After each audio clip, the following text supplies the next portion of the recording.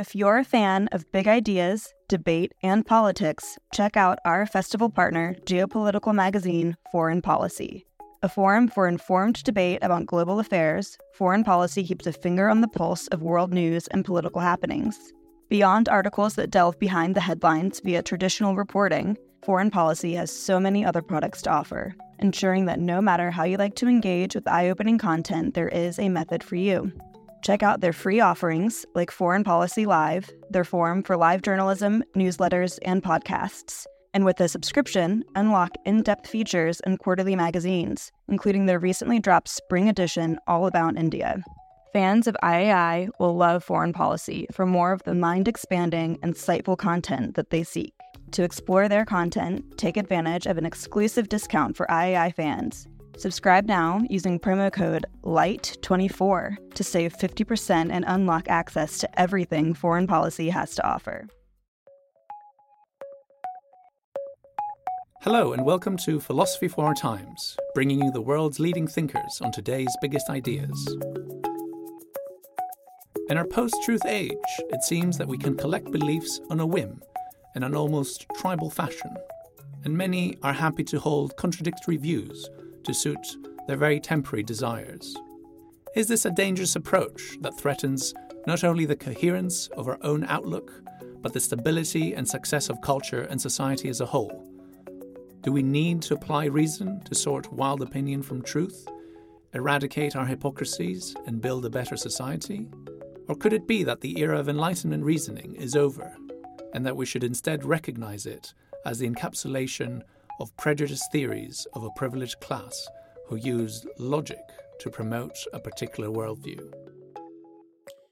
In exploring the difference between opinion and truth, we are today joined by the distinguished philosophy professor Graham Harman, author of Oughts and Thoughts, Anandi Hattayagandhi, and post-realist Hilary Lawson. If you enjoyed today's episode, don't forget to like and subscribe on your platform of choice, and visit iai.tv for hundreds more podcasts, videos, and articles from the world's leading thinkers. I'll hand you over to our host for this debate, Hannah Dawson. Hello, everyone. Welcome to How the Light Gets In, and to our debate right now, which is called Belief, Hypocrisy, and Reason.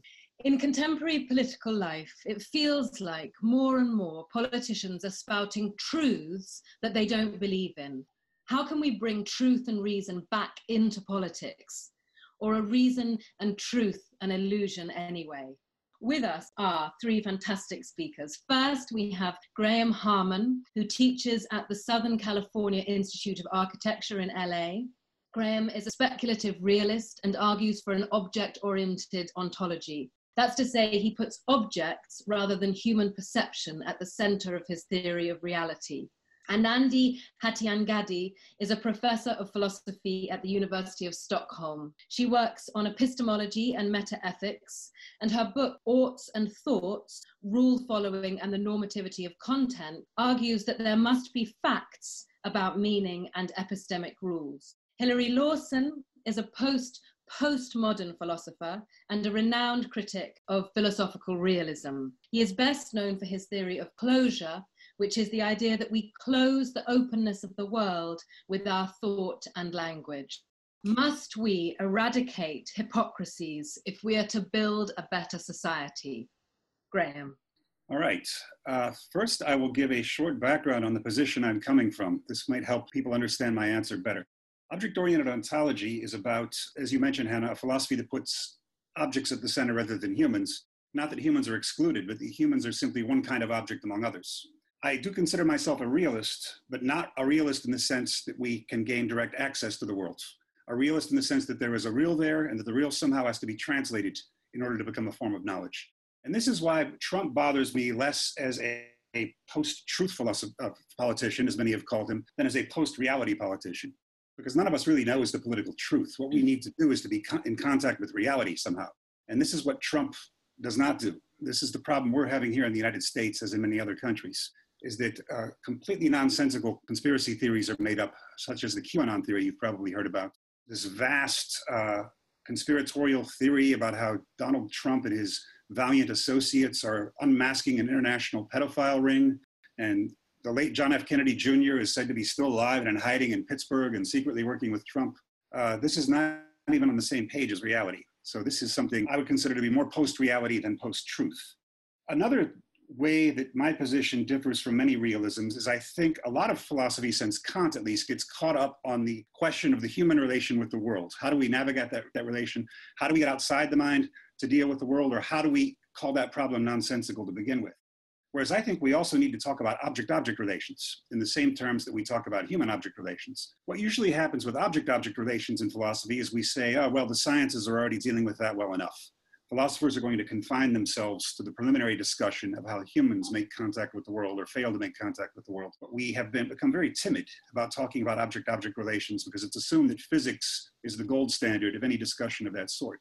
One interesting exception is Alfred North Whitehead, who does consider the human relation to the world to be only a special kind of relations in general. Where I would depart from Whitehead is that Whitehead seems to see entities in terms of their relations to other entities. He has a purely relational concept of what he calls actual entities. That's somewhat controversial, I know, but I would stick to that reading of Whitehead. Whereas I think a certain surplus is needed in relations. Otherwise, you get the problem with the Megarians that Aristotle talks about in the Metaphysics. The Megarians are the ones who say something is real only if it's actual, only if it's actually happening right now. No one's a house builder unless they're building a house right now. This leads Aristotle into his famous discussion of potentiality. Something needs to be more than what it's currently expressing, otherwise it cannot change in the future.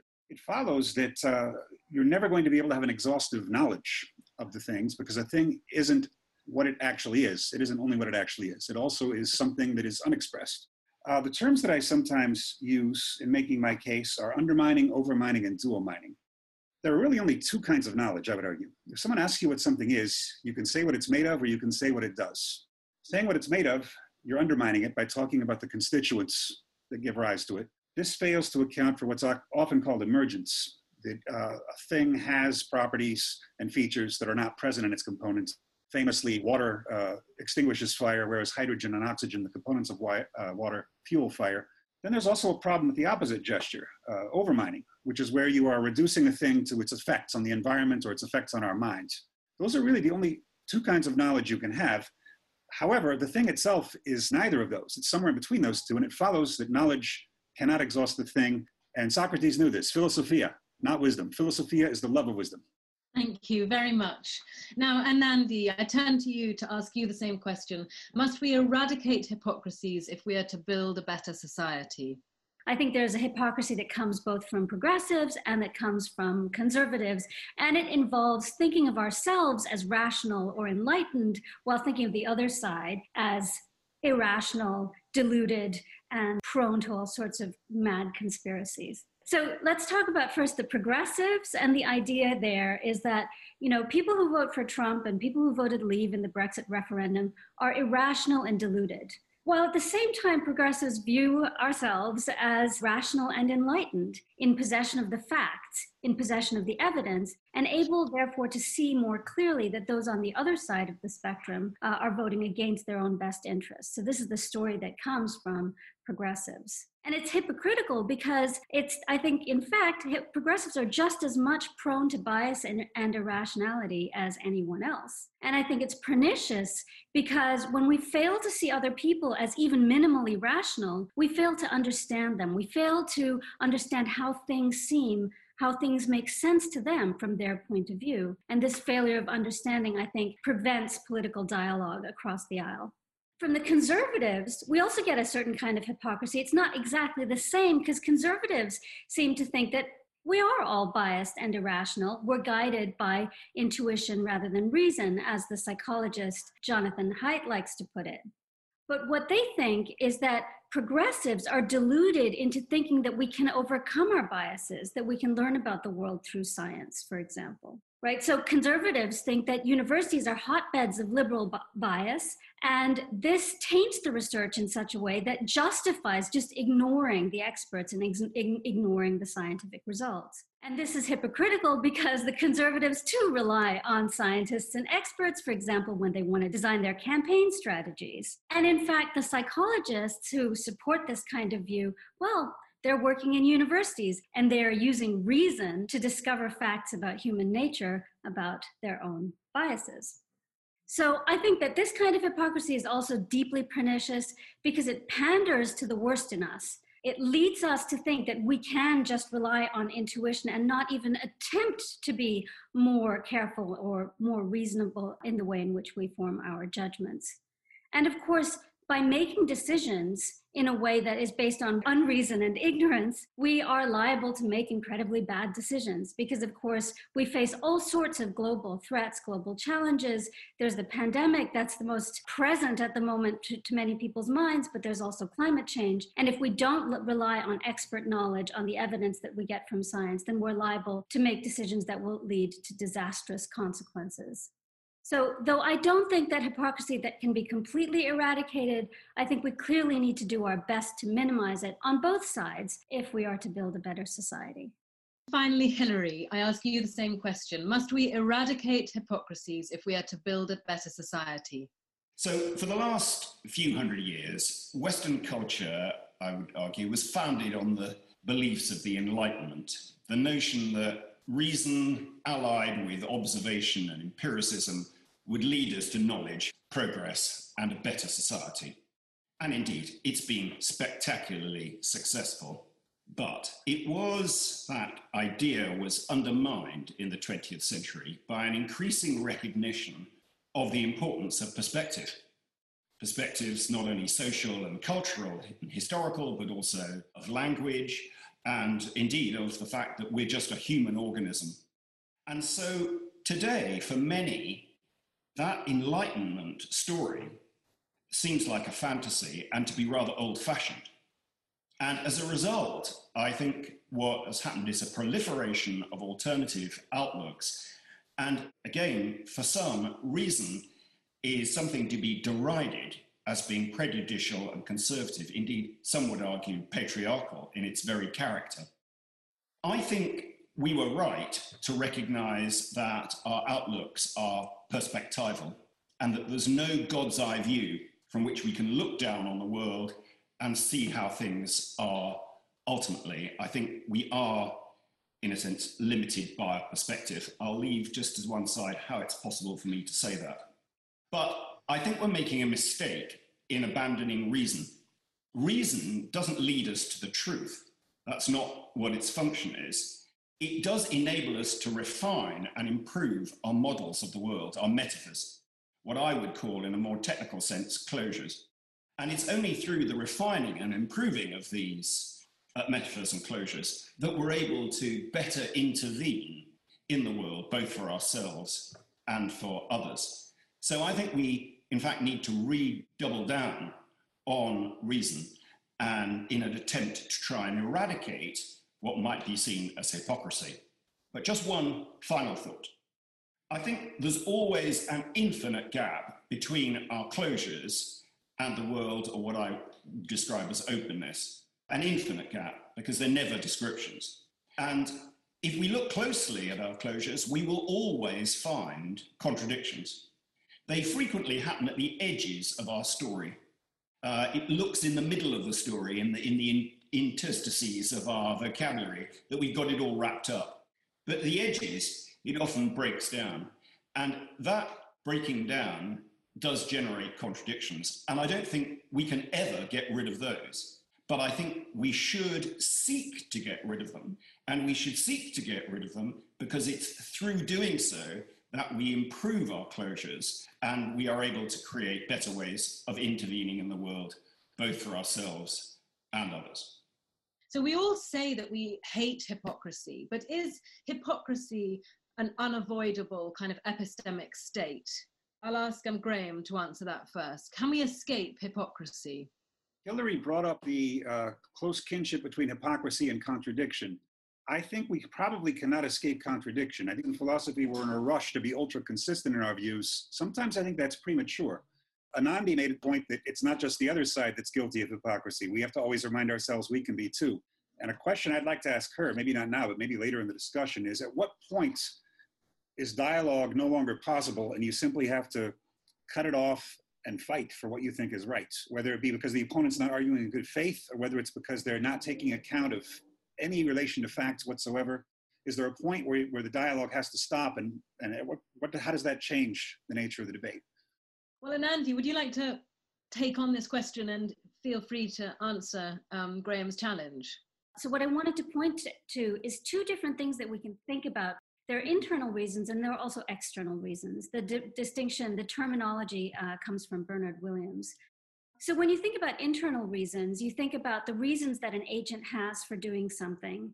So for example, if I explain why Lisa took a sip from a glass by citing her belief that it contained water and the desire to drink water, I'm citing some internal reasons. I'm rationalizing her action. And in so doing, I'm making her action sensible. But of course, if I happen to know that the glass contains petrol, then she has an external reason not to drink the contents of the glass.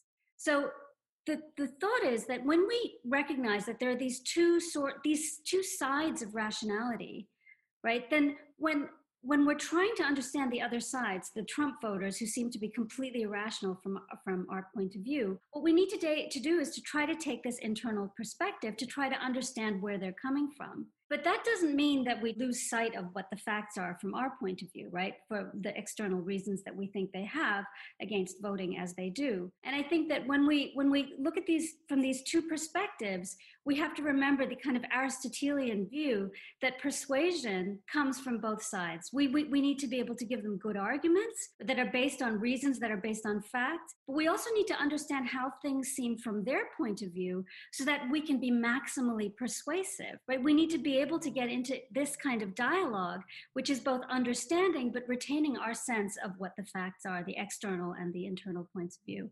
And I think that is the way in which we should ideally try to foster a kind of dialogue across the aisle. And hopefully we will never get to the point where we just need to fight our corner. In fact, I think that fighting our corner is not necessarily going to get us very far.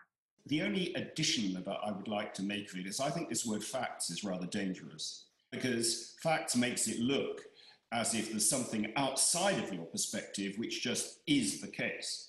That you just want to say, oh, well, they're just ignoring the facts and imagine that you have somehow got the truth. While instead, I think we need to do exactly as you described. We need to, on the one hand, understand our framework and understand the nature of that vocabulary and what that leads us to see as facts, and also to be able to stand in an alternative framework and to see from that framework what stand as facts. But that doesn't mean, of course, that we can't call people out, so that if they claim within their framework something which makes no sense and which is self-evidently fallacious within their outlook, then absolutely we need to be in there and say, no, that doesn't make any sense because you, in your outlook, need to hold this. But I think we've got to give up on the idea that we can have the moral high ground, that we've seen the truth, and that it's other people who somehow are in the gutter. Humans have done that for 1,000 years or thousands of years, and it's about time we grew up. But Hilary, isn't the point of Anandi's example of an external reason that there's petrol in the glass? And you know, there's no framework in which that petrol is going to be good for you. Well, I don't know. It's quite useful if I'm trying to start my car. I'm not quite sure what the point is. Well, no, I mean, if you drink, don't drink the glass, don't drink the petrol. I mean, there you have, that's to say, there's a fact of the petrol being dangerous and that you shouldn't drink it. There's a kind of objective norm there, if you like. Our closures of the world, our models of the world are there to help us intervene successfully. And if we have a framework which results us in doing something where we fall seriously ill, we've got a rubbish story. And we need to dump the story. But let's not imagine that there's a true one. You know, what there are ways of intervening. And those ways of intervening can be fantastically successful, fantastically precise. But we need to give up this notion that we can be right. If we look back at the history of the last few thousand years, people have usually thought they're right. And yet when we look back, we can't find a single one of them that was. Because in that time, we've moved on. We've seen how it was erroneous. We've seen the limitation of their perspective. And yet we keep on imagining that we've arrived and, oh no, we can see what's really going on. Well, we can't. What's happened is that we have an outlook which is effective, enables us to intervene. We can do all sorts of things that people couldn't do in the past, and we need to get better and better at that. But our outlooks are not discovering the truth. They are closures which enable us to successfully intervene. Yes, I wonder if this is not too strict a sense of closure, in the sense that I agree with you. It's dangerous when people think they have the truth. But what about people who are not in contact with reality, not even making an attempt to make contact with reality? And it would follow from your position that only internal inconsistencies matter. And I'm actually less bothered by internal inconsistencies than by failure to confront anything from outside our framework at all. So if somebody believes the United States is run by lizard people, I don't think the problem is so much that that's inconsistent with their other beliefs, is that the entire assumption is hogwash. So where is the mechanism, in your standpoint, for wrestling with reality without claiming to have the truth, but at least you're coming to grips with reality in some way, even if you agree that your formulation of it is not perfect or infallible? Well, I think that would be about trying to point out the consequences of an alternative narrative. So if somebody puts forward an argument that I would regard as being outrageous, I don't think the right thing to say is that's not true or that's not reality. What I need to do is to try and convince this person that if they really sustain and maintain that narrative, it's going to get them into all sorts of trouble that they don't want and they don't concur with. I don't think it helps to somehow say to them, oh, you haven't understood reality, as if I can just wheel on the actual situation, because they're not going to accept that. But that doesn't mean to say I give up. Quite the reverse. I'm still going to be there trying to convince them, no, you hold the world like that, and you're not going to have a good time. You're going to have all sorts of consequences that you don't want. Not just I don't want, that you don't want. We hear it every day. We're in this kind of new post-truth age. Politicians, we take it for granted that politicians just say anything, and we vote them in anyway. And I guess the question is, do we just have to accept this as our new state, in part because we give up on the idea of truth as something that we can get to? Or is there something in Hilary's distinction between truth and reason might provide us with a kind of salvation here? And Andy, let me ask you, what do you think? Do we just have to accept this new post-truth world? There's a sort of philosophical question, and then there's this sort of political question. And I think we absolutely politically cannot accept the post-truth world. But are they connected? What's called post-truth in the political arena stems from a different source than the sort of philosophical views that are thought of as relativist or postmodernist. For example, I think that this kind of conservative post-truth mentality, it comes out of this common sense conservative view that is based on, as I put it before, this kind of psychological or this view of human nature as fundamentally biased. The communication strategy was to try to win hearts rather than minds. And this whole thing is what's given rise to the post-truth predicament we find ourselves in. It's not that, I don't think it's that, the likes of Donald Trump started reading Derrida or Foucault. It's a cynical, hypocritical approach, which just is, taking people for a ride. So what about that, Hilary, this idea that it's not the reading, it wasn't the kind of epistemological move that Derrida and friends made in the 20th century in relation to truth that is to blame, as it were, for our current predicament. There's that, which actually was associated with a very kind of left-wing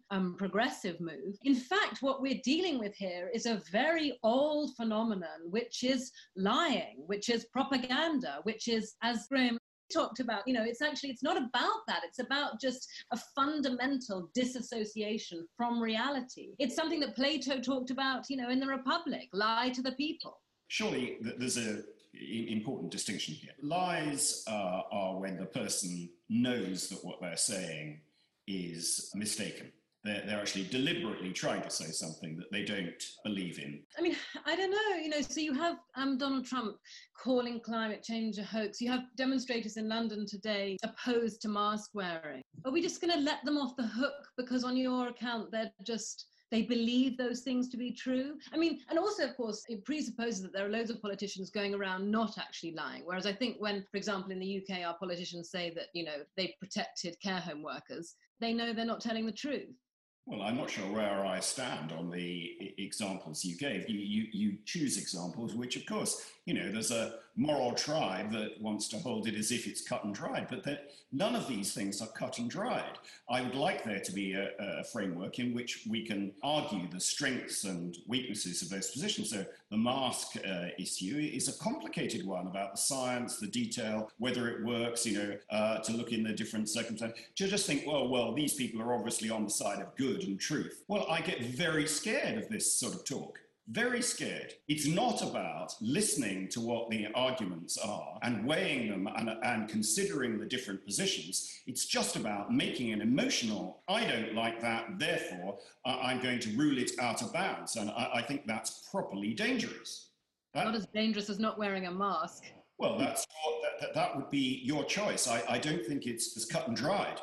Can I jump in? I wanted to pick up on something that came up a bit earlier. This is the sort of philosophical part of the question about whether there's a fact, there's an external reason, or there are external reasons in addition to what we regard or our perspectives and the way we regard things to be. And from my point of view, it seems like believing that there is a fact out there, that there is an external reason, brings with it a certain kind of intellectual humility, because I then recognize that I could be Lisa thinking that there's water in the glass when in fact it's petrol. So once one recognizes in others that there's this potential mismatch between how things seem to them and how things are in the world, I can then recognize that I too might be in that position. And so I think this is the kind of thing that allows us, it's in fact recognizing that there's a fact of the matter in many of these cases that gives us a reason to be a little bit cautious, right? And not just assume that we are in the position of knowing the truth.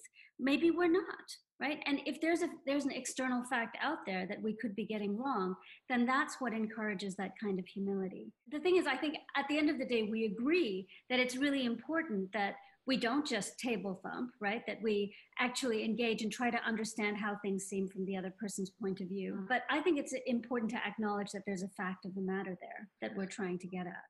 That's a really interesting point, Hilary, the idea that actually calling on facts of the matter is itself a symptom of humility as opposed to the kind of arrogance that you find so dangerous. There are indeed times when the vocabulary of facts can be open and encourage good conversation and a sharing of outlooks.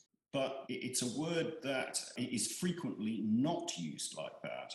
Yeah. And it's just used to hammer home your view, which serves nothing more than just to say, I'm right. And I agree very much with the sympathy of Anandi's position. I think that we want to be open to the ways we might hold the world to get the outcome which we think is most powerful. And in order to do that, one of the first things we have to do is have more humility about our own perspective and to try and eradicate this constant move to saying, I've got it right.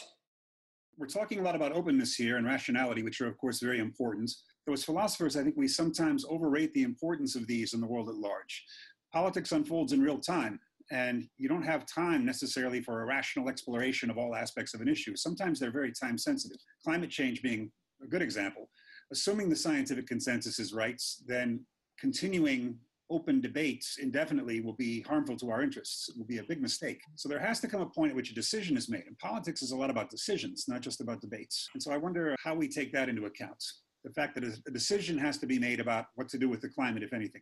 I think that is a key part in the conversation about the consequences of different narratives. One of the key things to weigh up is if we don't make a decision here, it might have these sorts of consequences, and therefore that might allow us to think, actually, let's jump with that narrative because we think that is the right thing to do at the moment. So I think that's just part of the overall story about what we might think is the right closure to operate with at any particular time. And I suppose then the question that we come back to then is, on what basis are you going to make that final determination that actually closes the debate and says, right, we're out of time, we've got to believe in this story, we're going to close the story into, fossil fuels heat the world up to the extent that we're going to, the planet will end imminently in a most terrible way. We've got to stop. We've got to stop the talk. It's on what basis, on what epistemological basis are you going to close the debate, Hilary? If not, on the basis that we kind of agree that this is the real truth of the matter? Well, I don't think there should be an epistemological basis, and I'm very frightened of anyone who wants to suggest there is one. I mean, that is the way to a terrifying space where... Well, I come back to the point, not as terrifying as the hot world on fire. And because we think we know the answers. That is a terrifying space. And it's wrapped in a morality, which makes it sound good. And I think we need to be acutely aware of just how dangerous it is. No. We don't close down spaces. We make decisions and action based on what we think at the moment, weighing up all of the considerations, seeing the different perspectives, but we remain open and looking at what we think is going on and constantly thinking, have we got it right? It's not obvious from your account, Hilary, how we're going to get beyond the conversation. And I think maybe this is where, Anandi, you want to come in now.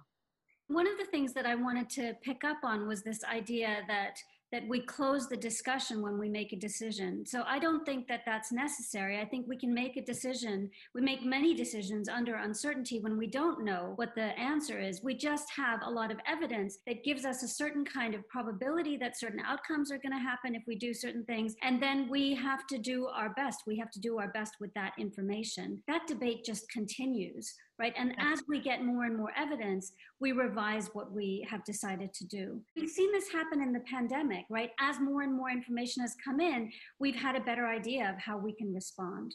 And that, I think, is, we have to recognize that that's another aspect of intellectual humility, right? Recognizing that even if we've made this decision now, that doesn't mean that we've closed the debate. The importance of debate has to be recognized, and that has to be the institutions of debating and reasoning together, coming at things from different sides. This is something that has to be shored up, I think, if we're going to move forward in a direction towards making better decisions and seeing a return to reason. But isn't that right, Hilary, that Anandi's pointed to the fact that, in fact, you're kind of making a straw man out of science, that actually science is deeply invested in provisionality, probability, evidence-based openness in response to new evidence that comes forward. This idea that they're actually trading in cast iron truth and closing the debate, that misconceptualizes what scientists do anyway. I think we need to double down on reason. I think we need to double down on observation and looking at the world. We just need to give up the idea that they deliver us with a truth that we get through to objective reality. What they do is they enable us to create better models, better closures to help us to intervene. And I think the move towards sort of metaphysical realism is just a dangerous one. It creates tension between people. It doesn't result in the best outcomes, and it doesn't actually encourage using reason and observation. Reason and observation tend to go out of the window. You think, oh, I've worked it out now. I know that masks are a bad thing. So I don't need to think about it anymore. I'm not going to look at any of the statistics. I'm not going to compare anything. I'm quite sure I'm right. I think this is your cue, Graham, to come back in defense of reality. I'm actually going to refer to one of Hilary's books here, Closure. He tends to speak of reality as a sort of indeterminate flux. He adds some caveats to that. And it seems to be that he holds that the world is not carved up in any way prior to any perspectives. Right. And, right, is that a fair characterization? I think the world doesn't come ready divided. I think we divide it, yeah. All right, I'm worried that this makes it too difficult to challenge someone else's view if there's no reality to appeal to. I'm with you on the fact that reality cannot be made perfectly presentable to us. I'm with you on that. But the idea that there's not a reality that has certain characteristics outside of us, I wonder what you can do with that, because then you're going to be stuck with an interminable debate between climate change skeptics and climate change alarmists. And again, there has to come a point in time when we have to make a decision. And if it's just going to be based on, what's it going to be based on? Majority rule? And is there any reason we have to all go with majority rule? Aren't there certain, I abhor political violence, but aren't there certain cases under which any of us can imagine ourselves at least being involved in a violent resistance against certain things? Because we believe there's something beyond opinion that was worth dying for, right? Traditionally, we have imagined that our arguments are founded, as you say, on having uncovered reality. Now, I don't think that's the case, but nor do I think that it means that we can't argue just as strongly and just as convincingly against a position that we disagree with. You can employ all of the normal techniques that one would do in the context of assuming that there is a fact, but in the context of your narrative or being able to stand in another person's narrative. So in a scientific story, the Aristotelian version that was thrown over by Copernicus was as capable of determining the positions of the planets for some 200 years after it was overturned by Copernicus. So you're able to use frameworks which subsequently we decide, oh no, they're completely wrong, very effectively. So what I would say is you have to stand in those different perspectives and look at what they're like and point to very precisely what is wrong with them within that perspective. So it doesn't in any way limit our ability to be able to refine our account. It just means that we don't think we are thereby uncovering the truth of the world. And what's more, as I say, I think that the Enlightenment, I think, was not built on truth and reality. I think it was built on observation and reason. And those two, the tools of the Enlightenment, are incredible tools. And I think the metaphysics is the bit which is dangerous and which we should get rid of. I was going to give an example of Sigmund Freud's case study of Judge Daniel Paul Schreber, the paranoid judge. And where Schreber, I wouldn't say there were any inconsistencies within his position. It's often said that paranoids reason with logical perfection after starting from insane starting points. So Schreber believed that God was trying to make him pregnant with sunbeams and that birds could talk to him. I'm not sure there was any logical inconsistency in any of that. We just none of us would take that seriously if we heard it. Why not? So I think this is true in some cases of schizophrenia, that the story that is painted has an internal logic. And I don't think, having had this conversation with some schizophrenics, I don't think that the way to overcome this is to say, you've just got it wrong, it's false. I think the right thing to do is to be in their story and say, well, actually, if you just carry this through, it's going to have consequences you don't like. Just think, if you think you're being chased by the Pope, it's going to have all sorts of consequences for you. You're going to have a story about how the Vatican works. You're going to have a story about how this is being carried out. And I think you have to be in the story with them and engaging in it, and not just think, oh no, that's just obviously nonsense. There's one reality, and it's this one, and you've just got it wrong. This sounds like the pragmatist idea that any dispute can be boiled down to what its consequences are. Friends, I'm afraid we are out of time, but all of you have been brilliant, and I think this has been a really enriching debate. Thank you all very much. Thanks for listening to this week's episode of Philosophy for Our Times. If you enjoyed today's episode, don't forget to like and subscribe on your platform of choice, and visit iai.tv for hundreds more podcasts, videos, and articles from the world's leading thinkers.